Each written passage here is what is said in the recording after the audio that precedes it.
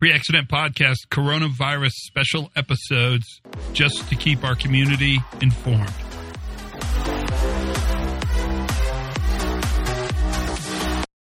Hi, everybody. Todd Conklin, Pre-Accident Podcast.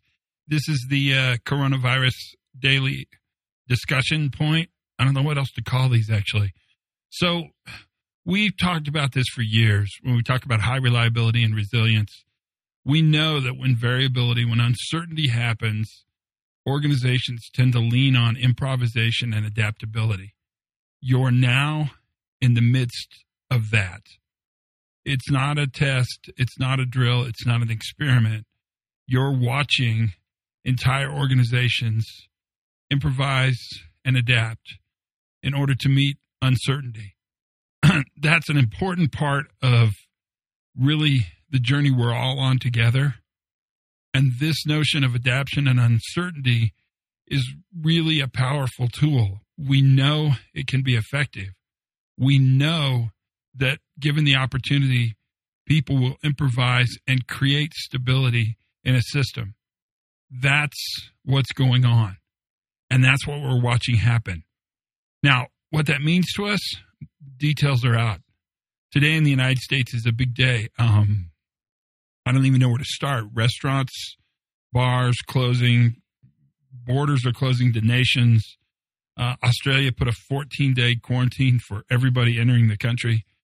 There's a lot of response around the notion of containment.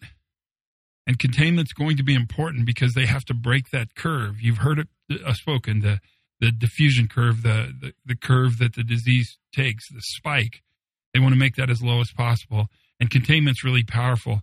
But this idea of response, that's going to be a big part of the adaptation and improvisational strategies that our organizations, our states, our towns, our provinces, our cities, that's all going to be a big part of this journey. Let's support one another, because the tendency in past pandemics is to respond really quite negatively, to actually turn inward and force away external support and forces. It's quite probable that we could become more xenophobic, more nationalistic, more protective of our own, at the risk of those around us who probably need our attention, our time, and our support.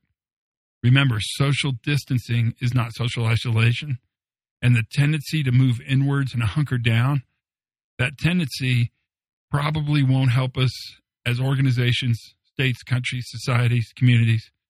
We're going to have to be here to support one another.